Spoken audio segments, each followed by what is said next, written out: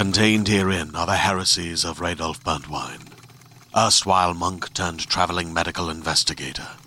Join me as I uncover the blasphemous truth of a plague-ridden world, that ours is not a loving God, and we are not its favored children.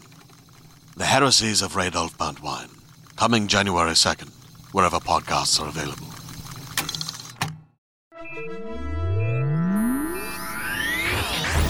Lightspeed. Hello, and welcome to the Lightspeed Magazine Story Podcast.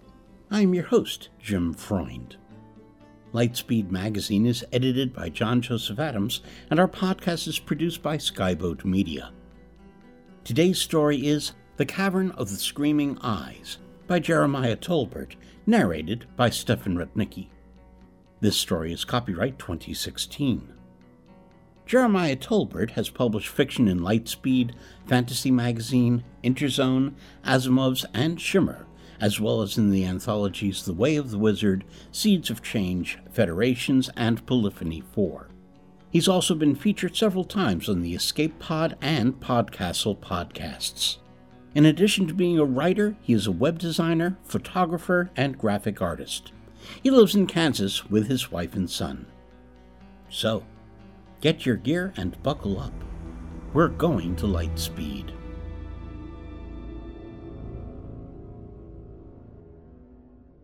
The Cavern of the Screaming Eyes by Jeremiah Tolbert.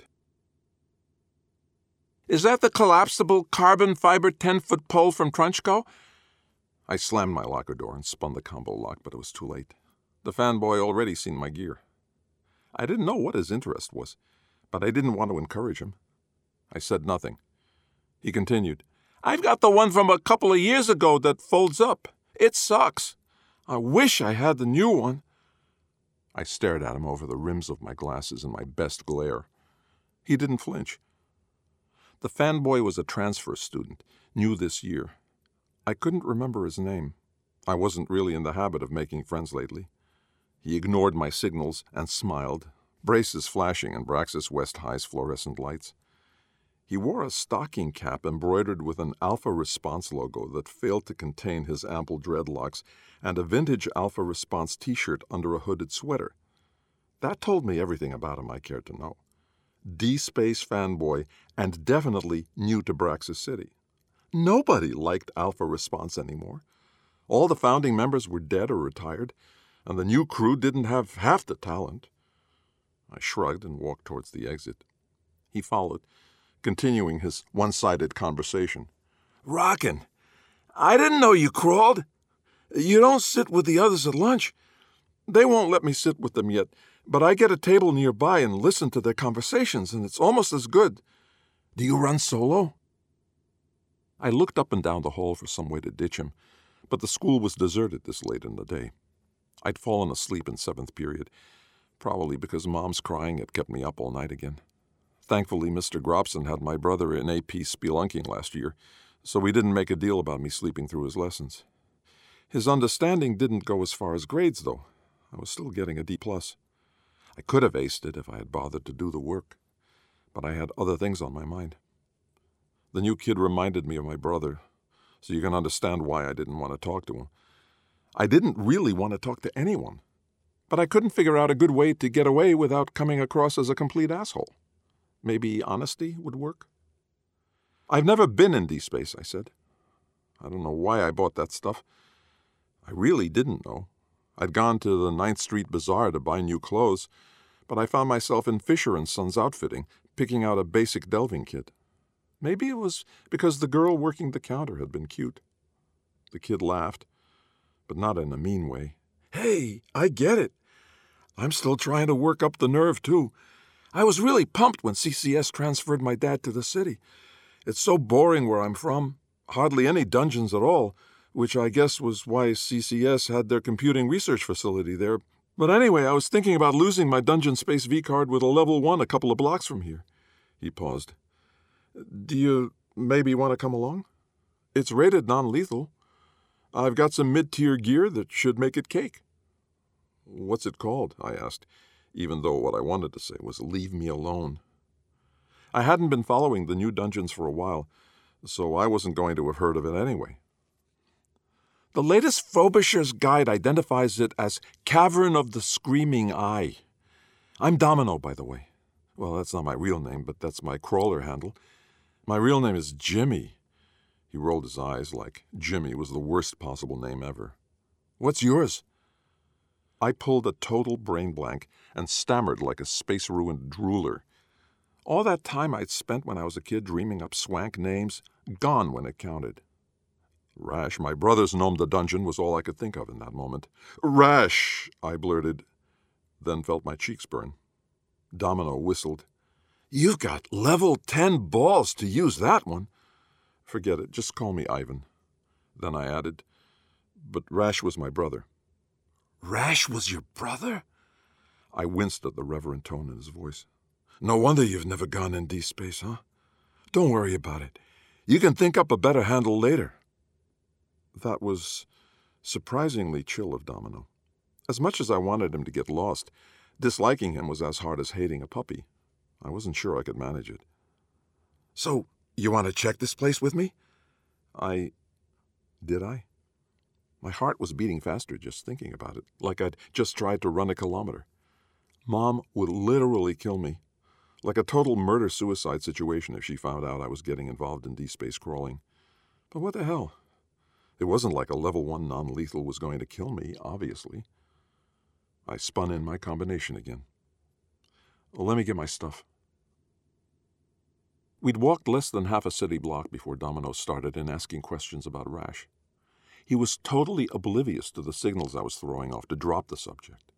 So you must have gotten all his swank artifacts and gear when he didn't come back, huh? Nah, I said. Really? I sighed. He carried the good stuff with him. Anything he didn't have, my mom boxed up and sent over to the Research Division of Municipal Anomaly Control. I think the new Alpha response uses the really flash stuff. So, you don't have any loot? Domino was trying to keep from sounding disappointed, but I could hear it. Here he had found a famous dungeon space crawler's kid brother, and he'd never been into D-space, didn't even inherit anything chill after he died. He wanted to think I was Flash. Weird thing was, I wanted him to think it too. I have this one piece of art, I said, pausing in our walk. I took a deep breath. Just this stupid silver coin, like an old quarter. The only way you can tell it's D-space art is that when you flip it, the face on it changes, and it always lands head side up. Domino's eyes widened. A probability modifier. That's practically a full-blown fact. Can I see it? I dug into my hip pocket. The metal of the coin was just warm enough that I could always feel it through the fabric of my jeans. I'd only started carrying it with me after Jonah, a.k.a. Rash, was officially declared killed in crawl by the Mac. I was afraid Mom would send it away too if she found it in my room. She had accused me a couple of times of crawling, and we'd had huge screaming fights about it. Maybe that's why I had geared up. If she was going to accuse me of something, I might as well give her a reason. I was so tired of paying for my brother's mistakes. But then, going into D-space? That was like following in his footsteps in the worst way, wasn't it? It's not worth more than a couple of $100 loot bucks, I said as I passed it to him. Not that I want to sell it. Domino took the coin into his thin hands and cradled it like a stick of unstable dynamite. He held it up to his face, carefully examining both sides. Do you mind? I shrugged. Go for it. He flipped the coin and caught it in his clenched palm. He opened his fingers slowly. It was heads up, of course. The man on the coin had a high, regal collar, 2 pairs of eyes, and a condescending smirk. That's so chill, Domino said. He reluctantly returned the coin to me. Nah, it's vendor trash, I said, and put the coin back in my pocket. But I kind of like it. It was the only thing of Jonah's, Rash's, that I had left. Domino looked up and down the street theatrically, then put his hand on my shoulder before I could step back. Let's form a team. You and me. We can train on low-level dungeons, build up our gear, skills, and maybe even develop D-space talents. Me, I'm hoping to develop as an escapist, but I'm not dumb. I know we don't get to choose. I felt the panic rising like bile in my stomach. I don't think I managed, but he was worked up to a fanboy frenzy and I couldn't stop him. Your brother was great, but maybe you could be greater. When we're ready, we'll succeed where he failed and conquer the black hole itself. He looked so earnest when he said it. I felt bad immediately after I punched him. He fell backwards onto the pavement, silent for once. Luckily, his gear pack softened his fall. He stared at me, wide-eyed, and a trickle of blood ran down from his right nostril onto his upper lip. I wanted to say that I was sorry, that I overreacted, but it was all too much, too fast. I opened my mouth, and what came out instead was, "No thanks." I walked away as fast as I could, and when he finally called out to me, I pretended I couldn't hear him. The school was locked up, so I stowed my gear in the alley behind our building in the West Barrio. I didn't want to go up to our apartment, but I hadn't eaten anything all day, and if there was one thing that could convince me to brave Mom's presence, it was food. I didn't have the cash to buy something from a street vendor. Mom wasn't working much lately. I expected I would have to make up an excuse about why I was so late, but she didn't look away from the projector screen when I dropped my school bag on the kitchen table. The silhouette of where my alpha response patch had been sewn on the bag seemed to stare at me like an eye of accusation. I turned away. "Anything to eat?" I asked. "Leftover noodles in the icebox," she said, voice barely loud enough to hear over the voice of the newsman talking about a Level 3 D-space anomaly appearing in the middle of the Holson Freeway. Not to worry, though. Mac was dispatching Alpha Response to loot and banish. Hooray for everyone. I popped the leftovers in the oven and sat at the kitchen table while I waited for them to warm up. I wasn't really thinking about anything special when the delivery tube bell rang out. Mom didn't react, so I shuffled over to the receiving box and took out the capsule to a rush of pneumatic air. I unrolled the piece of paper tucked inside. "If it's another bill, put it on the pile," Mom said. "It's not," I said as I scanned the note. Jimmy had pretty good handwriting. I could barely read my own. "It's from someone at school, about homework." The note actually read, "Sorry I came on so strong. You seemed really chill until I insulted your brother.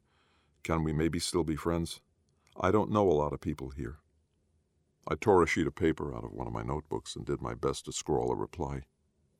"Sorry I punched you. I'm not my brother. If he was still alive, you'd like him better than me. I don't know that much about dungeon space crawling. I don't want to be a crawler." I sent the message into the tube and went to eat my chicken. As I finished washing my plate, the reply whooshed in. I dried my hands and read it. "The collapsible carbon fiber 10-foot pole in your locker says otherwise. Meet me at the speakeasy tonight. If I say anything dumb, you can punch me again."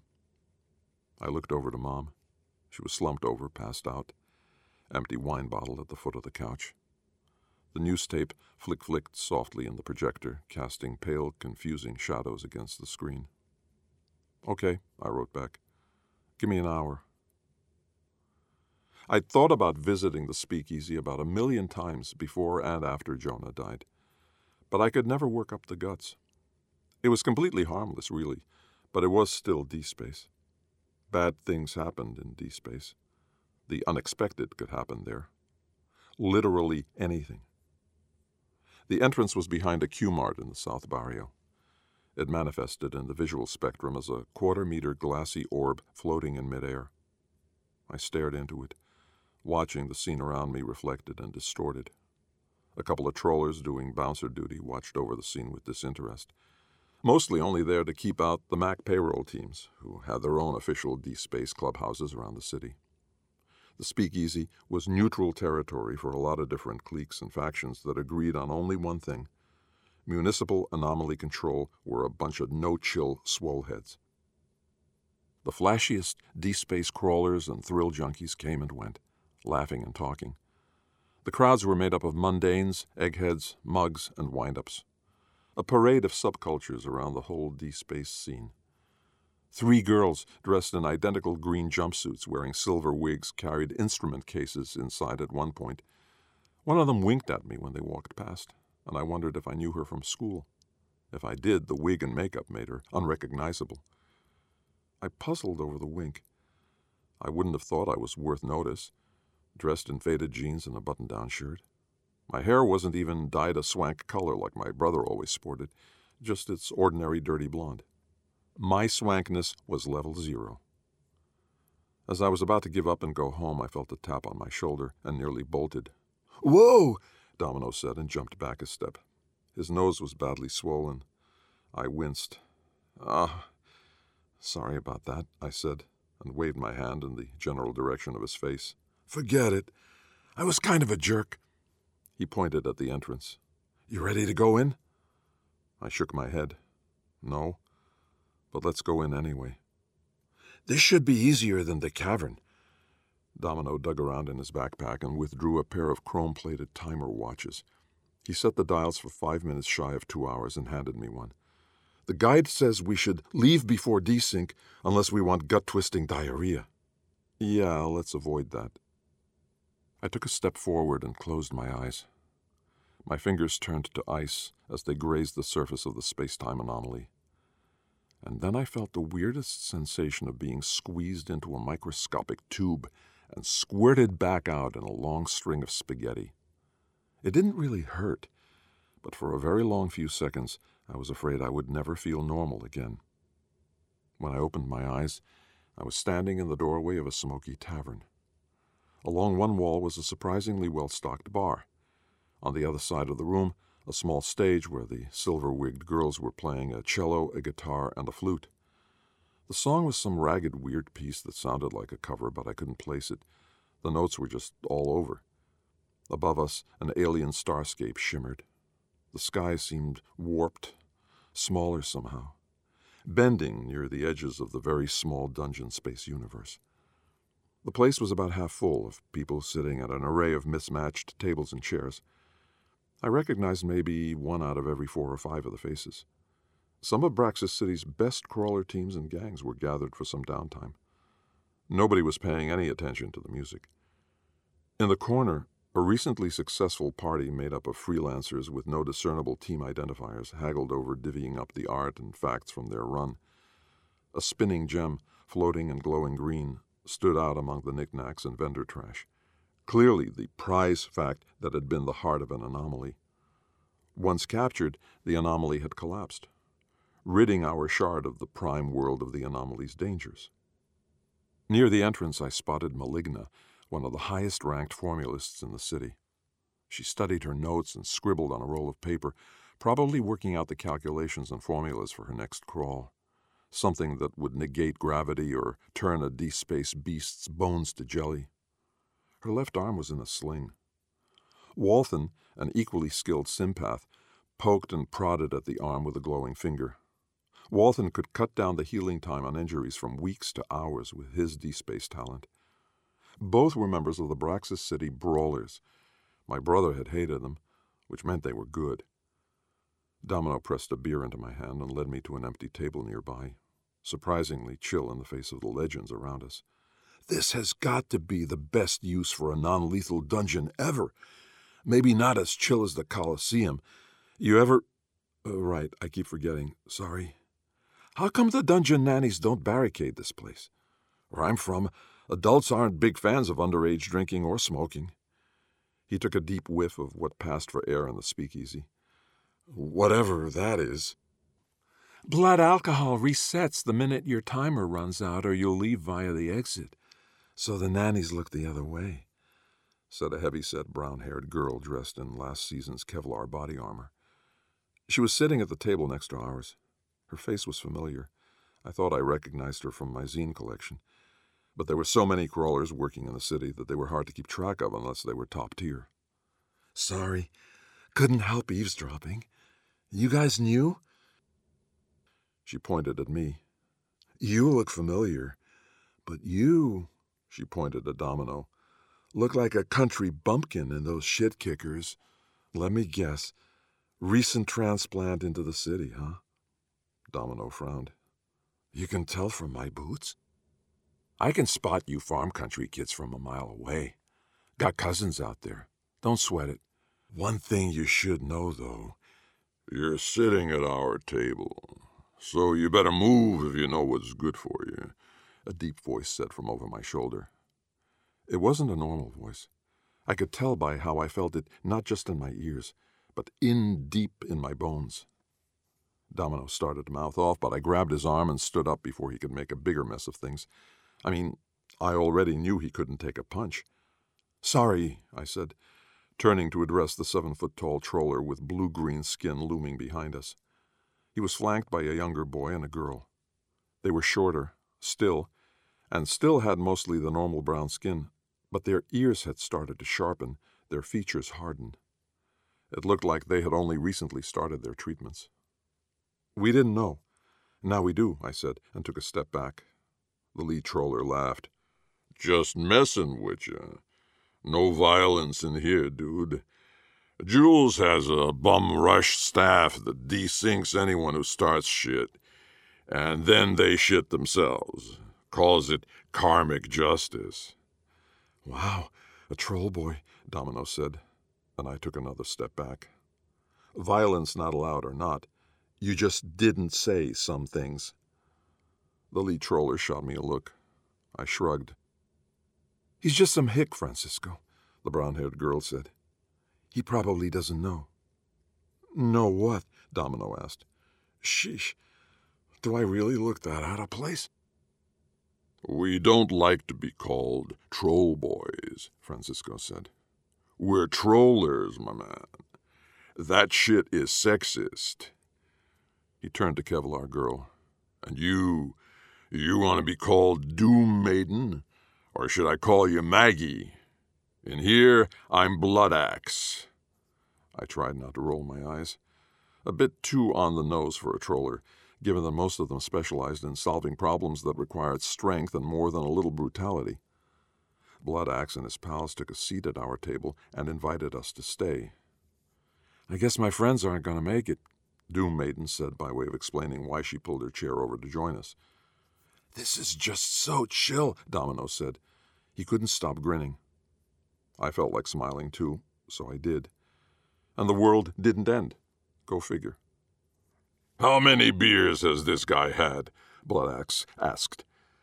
Like half of one, I said. He's made of pure enthusiasm. It grows on you. You two developed any talents yet? Doom Maiden asked.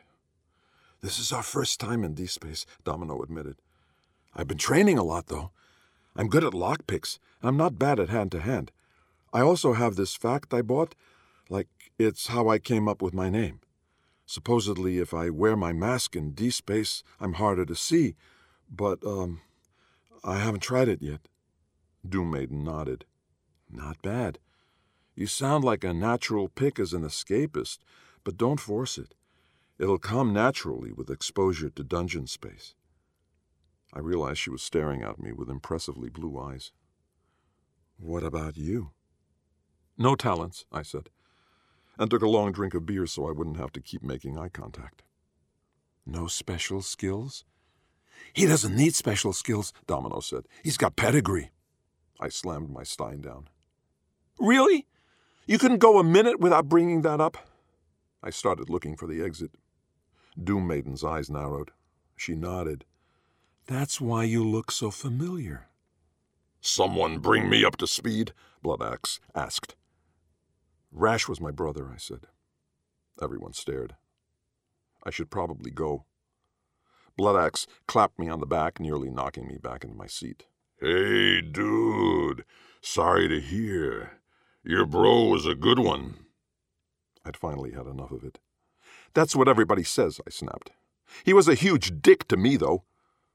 It spilled out like I'd needed to tell someone. I couldn't tell Mom.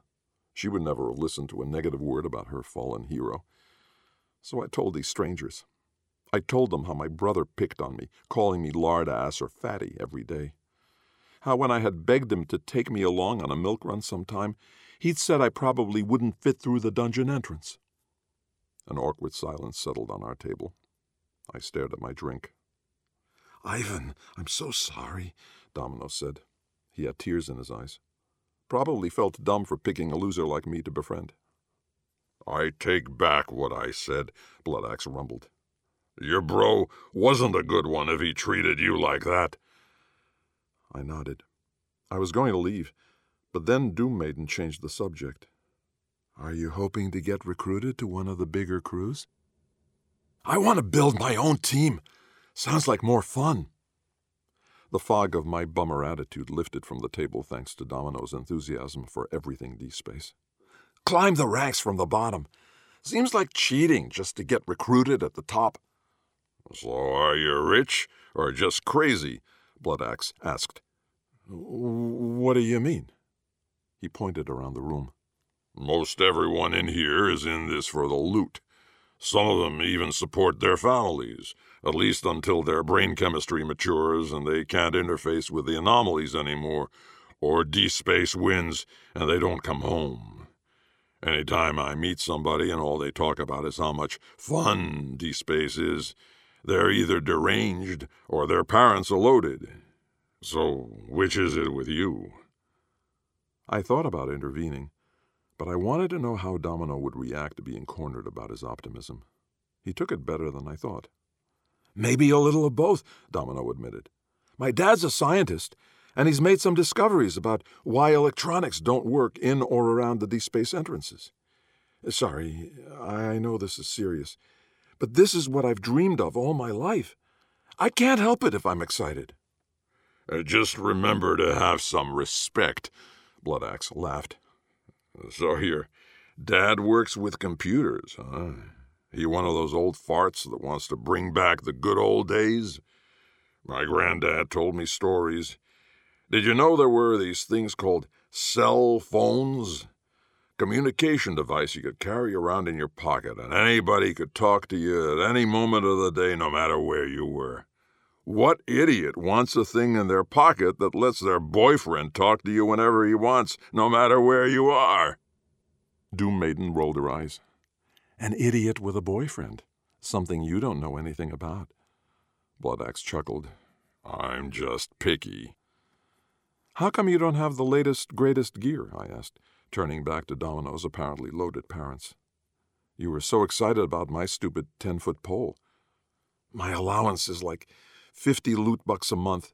Just because Dad has a good job doesn't mean they give me much to spend. I blew all my savings on my fact. How do they feel about you crawling? I asked. My dad thinks I'll piss myself in my first dungeon and give it up. Bloodaxe laughed loudly enough to make my ears ring. You're not so bad, kid. I really hate the thrill junkie delvers. All kit and no brains to use it. He looked around the table. Who do I have to threaten for a drink around here? Get it yourself, you oaf, Doom Maiden snarled. They sounded kind of like how couples talked, I thought, but that probably couldn't be the case given their cracks about boyfriends earlier. I couldn't figure out their status. Maybe she was just into him, preferences be damned. What she saw in a troller I wasn't sure about. Bloodaxe's metamorphosis was nearly complete. His skin was 4 times as thick as before, covered in gross moles and gnarls, and he sported a mouth full of tusks and fangs. I couldn't imagine kissing a mouth like that. But who knew what girls liked? Sure as hell not me. Bloodaxe grumbled and left for the bar. I'm Cindy, said the girl troller once he had left. I'd almost forgotten they were there. They had been so quiet before. This is Sam.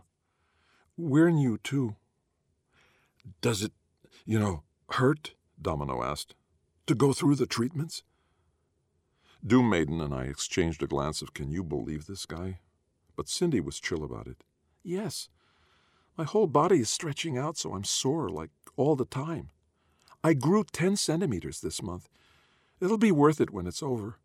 I'll be able to handle any threat, and it's better than hoping I live long enough to develop a D-Space talent. No thanks, I said. No offense. I went through a transformation of my own, getting fit, and that was enough for me. Oh, Doom Maiden raised an eyebrow. You said your brother called you names, but you seem pretty slim now. I shifted in my seat and looked away. I wasn't used to being around other people, and I kept sharing stuff that I didn't want to share. After Ash died, my mom fell apart. My dad died in an incursion when we were little, and Rash's death just Broke her, I guess. She cried all the time. I couldn't take it anymore. I finished my beer in one long gulp. Maybe it was the beer that made me talk so much. Or maybe I was just lonely. I took walks around the city for hours every night. Anyway, now I'm not so fat. Good for you, man, Domino said. My mom believes it's good to take tragedy and spin something positive out of it. You know, your brother might not actually be dead, Doom Maiden began to say, but Domino waved her off, to his credit. Maybe his enthusiasm was something I needed. I felt like I owed him in return, and I knew Domino wanted one thing more than anything else. The speakeasy hadn't been so bad. Maybe I could handle a wild, untamed anomaly. How much time before you have to be home tonight? I asked him, mostly to change the subject. I've got a few hours. Why? Let's take a run at the Cavern of the Screaming Eye. Right now? I couldn't help it. I grinned too. I was tired of all the talking. Maybe it was time to hit something and not feel bad about it afterwards. Right now, before I lose my courage. Bloodaxe returned to the table as we stood up. You two leaving already? Domino explained where we were headed. We'll tag along. It'll be a good experience for my young protégés. Doom Maiden, you in? She nodded. If it's okay with you guys. Sure. Let's party up, I said. It made me feel better to know we would have some experienced crawlers on hand. I was the last one of us off the Yellow Line bus. I'd already lost my nerve again. The entrance is just a block away, Domino said. Oh, man, I can't wait to get inside and kick butt. Maybe we should come back in the morning, I said. I should read up on what the zines have to say. My brother always researched his runs. Bloodaxe placed his massive hand on my shoulder and guided me forward, step by step, with a grip that said it wasn't worth arguing. Gotta relax, dude. The cavern's an easy one. Nobody's ever died in there. Doom Maiden had a timer in her hand. It was pretty flash, crusted with all kinds of fake gems, totally out of character with her armor. What's the duration for this place? The guide says 42 minutes. Domino removed something from his pack, a weird little white mask with a black mask painted around the eyes. He adjusted some straps and placed it over his face. It made him look ridiculous, but also kind of chill. Okay, I'm ready to go now. Hey, what's so funny? He slid the mask up over his head. Nothing, I said, smothering my grin. What else does the guide say? The reason I picked this one is I think my mask will get us past some of the defenses. There are these cave tunnels filled with these things, big eyes, I guess, that watch over sections like guard dogs. If they see you, they start screaming, which hurts like hell, and then you're desynced from the dungeon, Domino said. Bloodaxe flipped through a pocket guide and read a few pages before smirking. Your whole body's covered in purple spots for a week after desync. Well, that's not so bad. I went blind for a week after bouncing hard out of level 2 once. That doesn't sound so bad, I said. But I wondered what my mom would say if she found me covered in head-to-toe hickeys. Better not think about it. I had to do this. As much as I didn't want to admit it, I liked these people. And I didn't want them to know how zero swank I was in real life. Bloodaxe and I are going to hang back at the entrance unless you guys get into trouble, Doom Maiden said. The troller nodded. We'll help only if you really need it. Purple welts aren't going to do anything for my complexion right now. I'm not very good at sneaking, Sam, the young troller boy, said. The guy was terrible at conversational segues, but I kind of liked him more for it. Everyone else was witty and fast on the feet. Bloodaxe shrugged. You gotta learn. This'll be good practice for you. Sam didn't look happy with that, but what could he do? I'd watched Cindy and Sam on the bus ride, and I was pretty sure that they actually were a couple. I figured they had decided to take the troller artifact transformation together. I wasn't sure whose idea it had been, though. Probably Cindy's. They were from the poorer West Barrio, which explained why they had agreed to sell Body Mods Inc. 20% of their loot proceeds. I'd always thought it was a raw deal, but I couldn't judge them for it. We all did what we had to do. "Ready?" Domino asked. Everyone nodded. The cavern entrance was in the far back stall of the women's restroom in a Java Palace franchise. The JPs had popped up around the city like caffeinated zits lately, buying up cheap disused property in manifestation zones. That made them popular crawler hangouts. But this one was null excitement. Experienced teams probably wouldn't be caught dead near a cavern entrance. The barista didn't look up from her newspaper when we walked in carrying our packs of gear. She pointed to the sign-in sheet and Mac disclaimer forms. "Sign in first." We wasted a few minutes filling out the paperwork, and then Doom Maiden went in first to make sure nobody was using the toilets. She signaled that the coast was clear. This anomaly's entrance manifested a fiery rock embedded in the floor. A slitted ember iris stared unblinking from below. Totally creepy, but not enough to stop me now. Domino and I went in first. Then Sam and Cindy followed. Bloodaxe and Doom Maiden followed a second later, and when they appeared in the damp, dimly lit cavern of the dungeon space, they were laughing like one of them had just told a really funny joke. Somehow I just knew they had been making fun of me. The Trollers and Domino brought something to the crawl, but I didn't have any training or talents. I was in moderately decent shape, but still flabby in the middle. The only thing I had going for me was all the stories my brother had told me of his dungeon space adventures. Every dungeon was a little different, even within the different established variants, so that information was of limited use.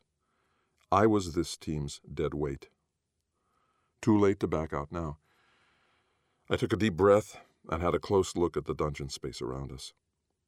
We'd appeared in a 10-meter wide space carved out of rough-hewn rock. Light seemed to be coming from somewhere, just a little bit of it. But as much as I looked around, I couldn't find a source. Physics was notoriously weird in D-space. The light was coming from everywhere, I realized. Like darkness just wasn't totally dark here. The floor slanted downward slightly, almost aiming us toward the passageway that curved away from the room. We couldn't see very far down it, the light fading fast in the distance. The air smelled like a moldy basement, and the only sound beyond our own breathing and shuffling was a persistent drip of water. "Kind of anticlimactic," Domino began. Something shifted along the wall. I was startled by how fast Sam moved at it, swinging with a meaty fist. The beast was the size of a large rat, slimy, four-legged, with a torso made mostly of an enormous eyeball. The iris swiveled in our direction, fixing on Sam, who was now closest to it. A tiny little mouth opened and let out an ear-shattering scream, answered by faint screaming further within the cavern. Sam managed a weak, "Oh shit," before evaporating. I hadn't taken a single step. Cindy, on the other hand, had already crossed the space between the entrance and where Sam was attacked.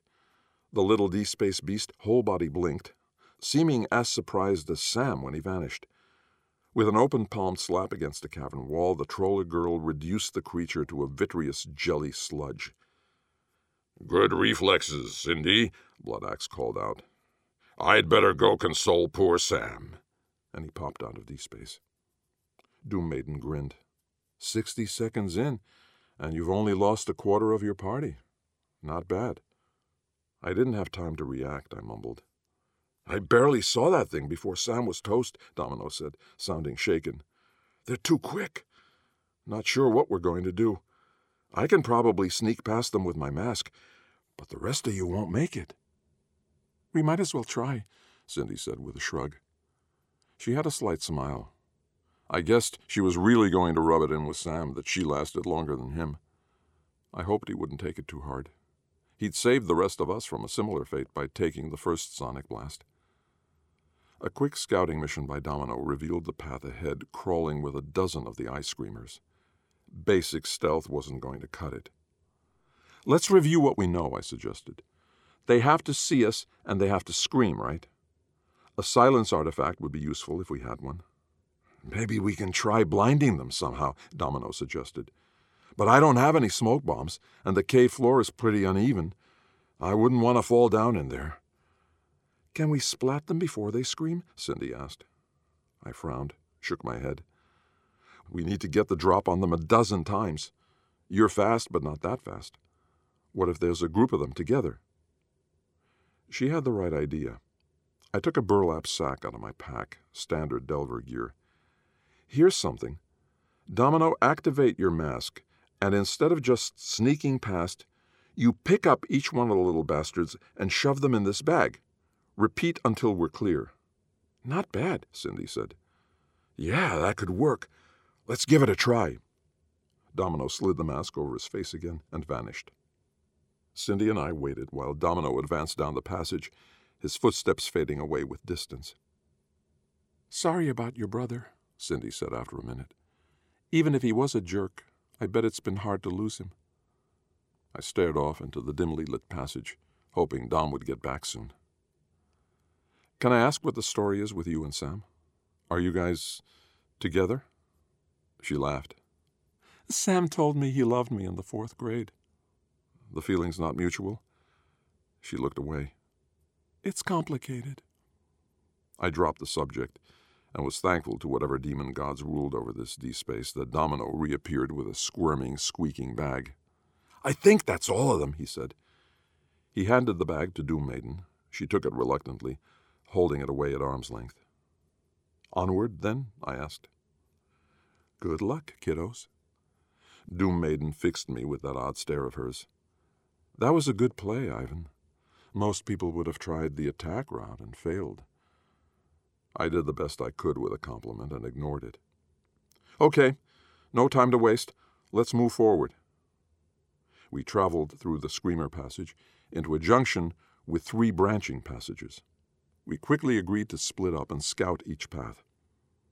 About halfway down my tunnel, I realized that the dim light I had been navigating by was nearly gone. I felt colder, too. Shit, I said under my breath. A voice?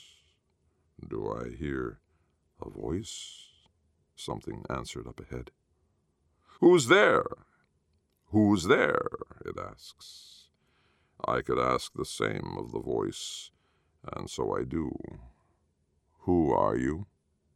Everyone knew the stories about what could happen if you told a dungeon native your real name. So I did the stupid thing again. Rash, I said. Rash? Back again? You sound unwell.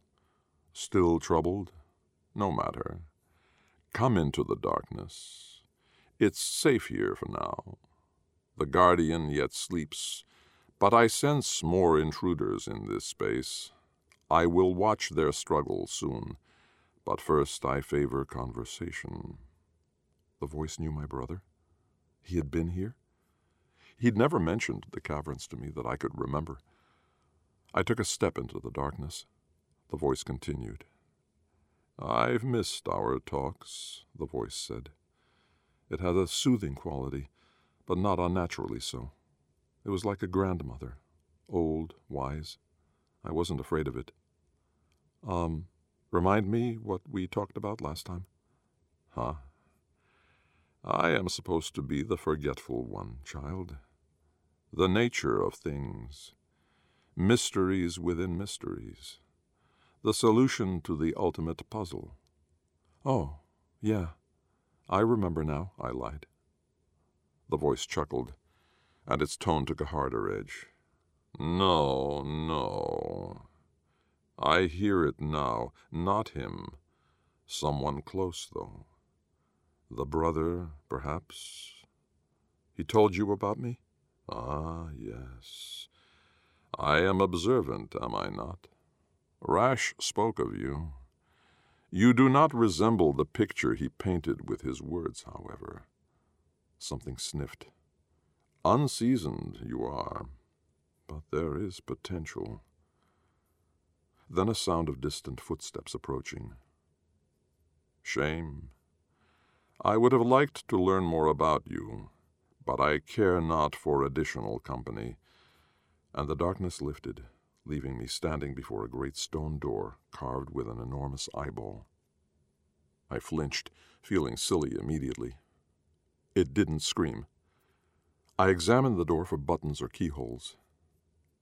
My passage was a bust, just nests of more ice screamers, Domino said. He flicked into view beside me. Did I hear you talking to someone a minute ago? I frowned, shook my head. I wasn't ready to tell anyone what I'd experienced. Just myself.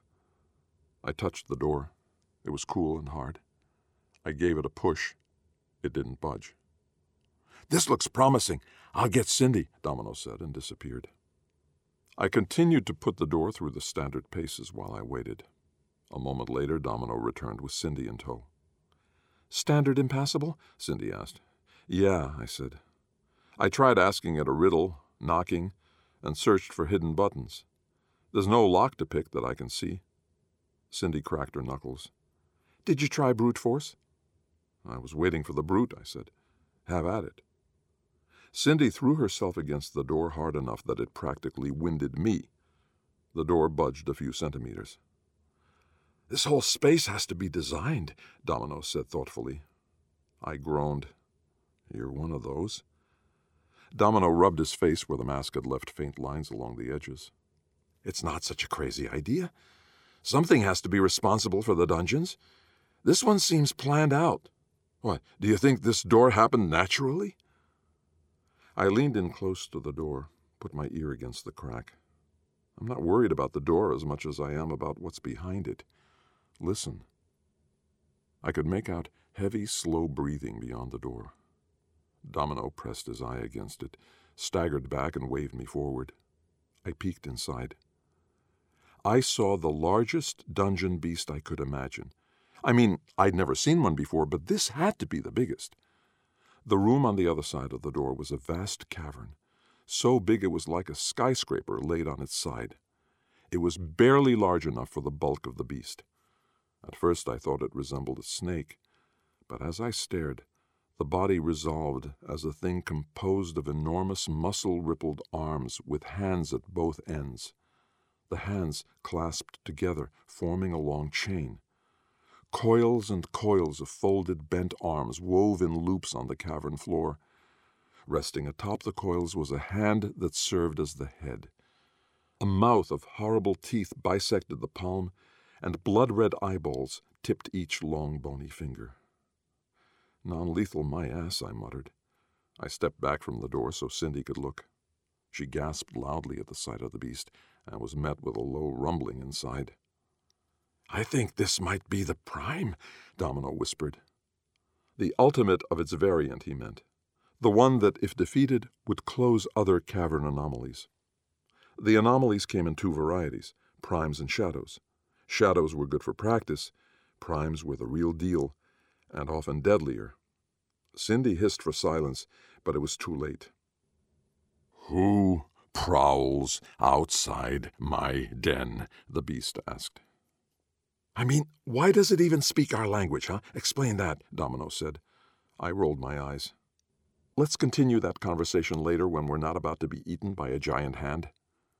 Cindy threw the door the rest of the way open and stepped inside before I could stop her. "Adventurers! Come to slay monsters and loot their treasures!" she shouted. Bad ass. At least she'd die chill as anyone who ever lived. I expected a blast of fire or a gnashing of giant teeth in answer, but the beast only laughed. "Jests.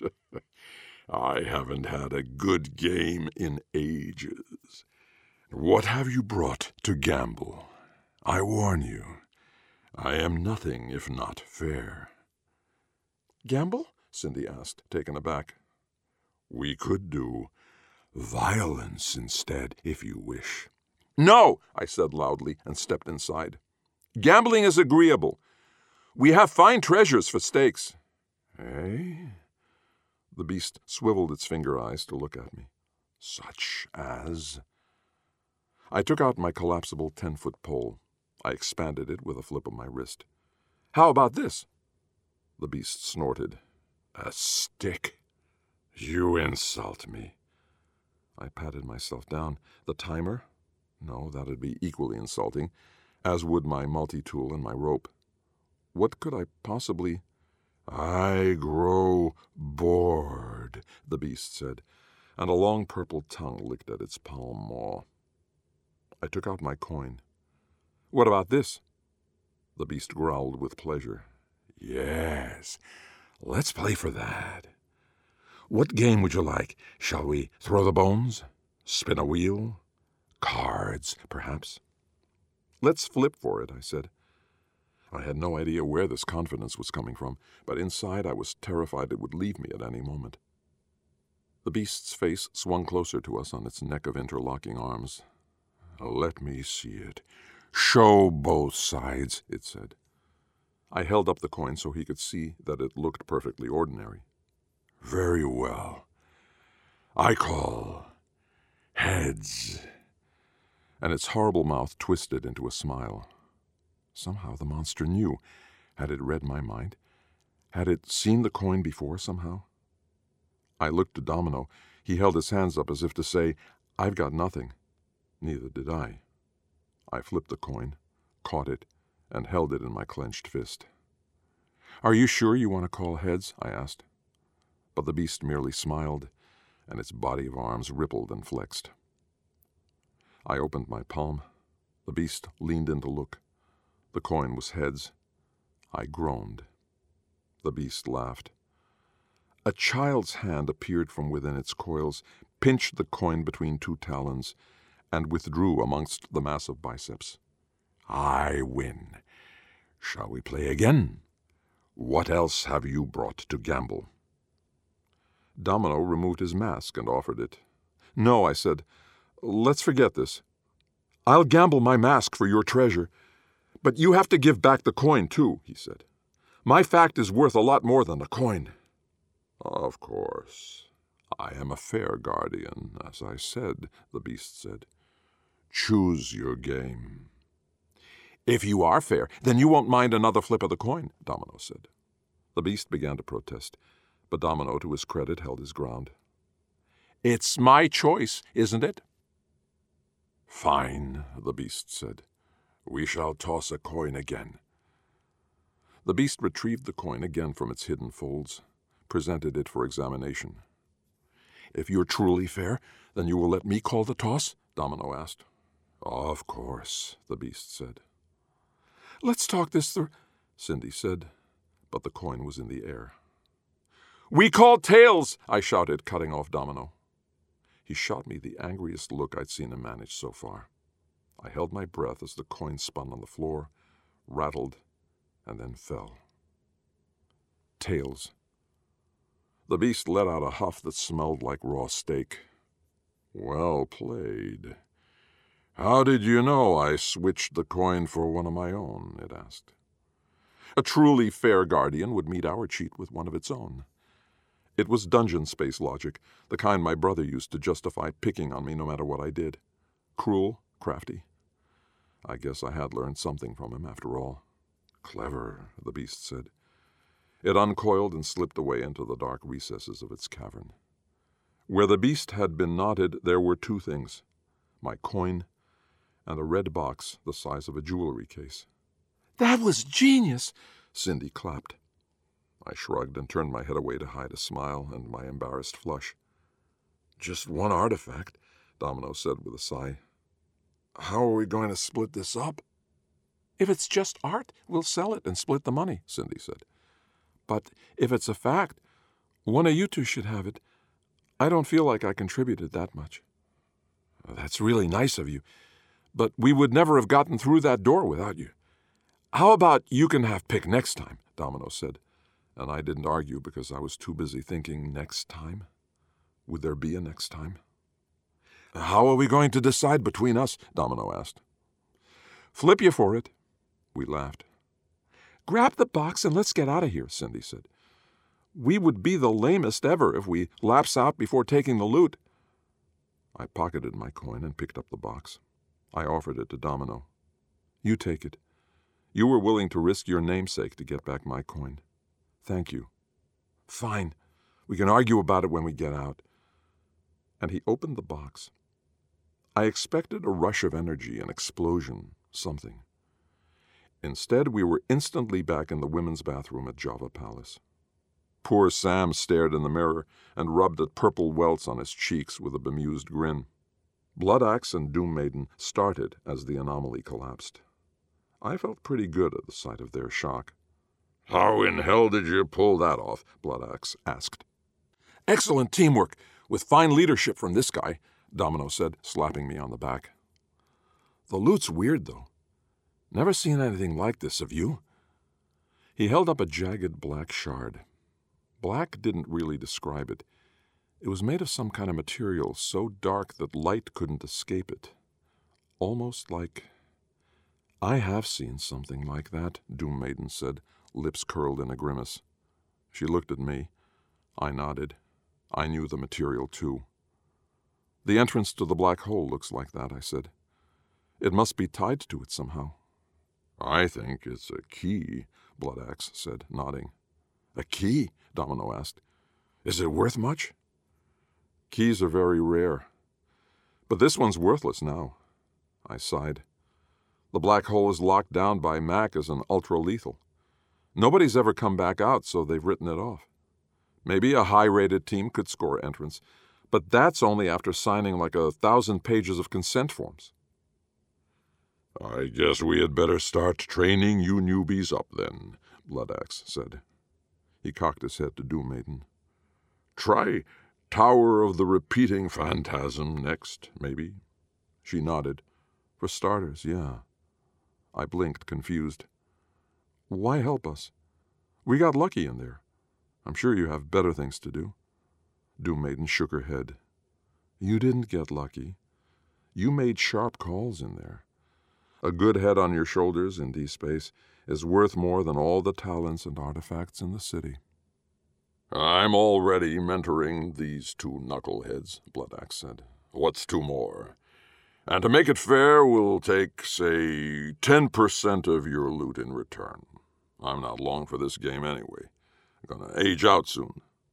That's fair, Domino said, nodding and grinning. I thought you were making fun of me when we first went through, I mumbled.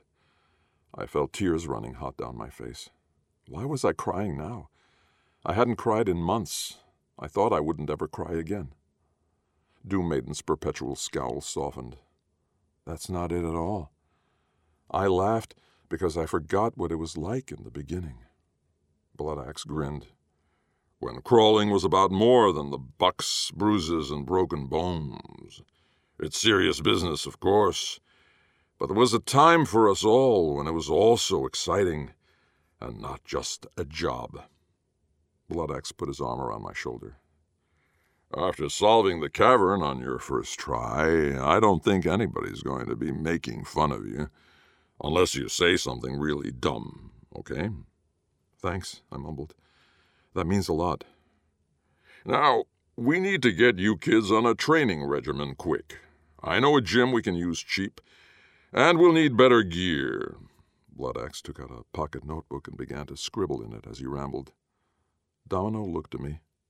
What do you say, Flip? Flip? I don't know. It just seemed right, he smiled. I like it, Cindy said. You can call me Basher. That's a good one, I said. And I like Flip. Yeah. Thanks, Dom. I'm in too, but I can't think of a good name yet, Sam said. Cindy shot him a look that I could only read as we'll talk about it. Poor Sam. What do you say? Team up for real next time? Domino asked. What did it mean, I wondered, that we'd looted a key to the dungeon I feared more than anything in the city? Was Domino right? Was there an intelligence behind the anomalies? Did the voice in the shadows have something to do with it? I had more questions than I'd started with. But I had at least one answer worth giving. Yeah, I'm in.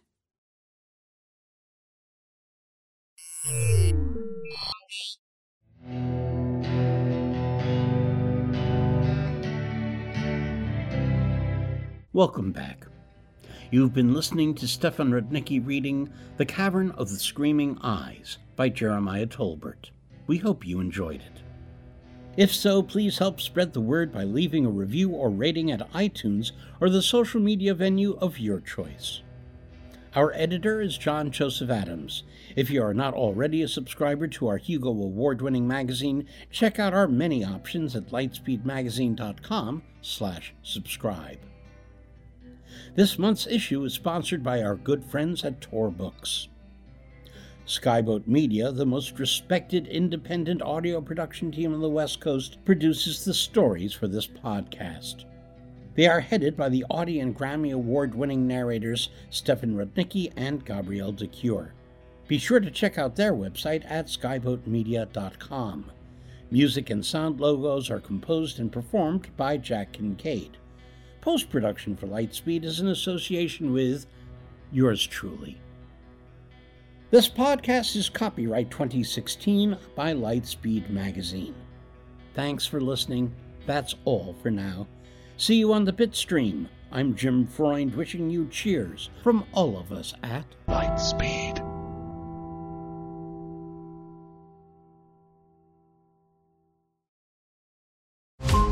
Every 5 minutes, a transplant candidate dies while waiting for a compatible heart, liver, or kidney. Imagine a technology that could provide those life-saving transplant organs for a high price, and imagine what a company would do to monopolize that technology. On a remote island in Lake Superior, a team of geneticists unlocks this holy grail of medicine by reverse engineering the genomes of all mammals, creating an animal with organs perfectly suitable for human transplantation. They envisioned a docile herd animal, but one team member had another, darker vision. This ancestor is anything but docile.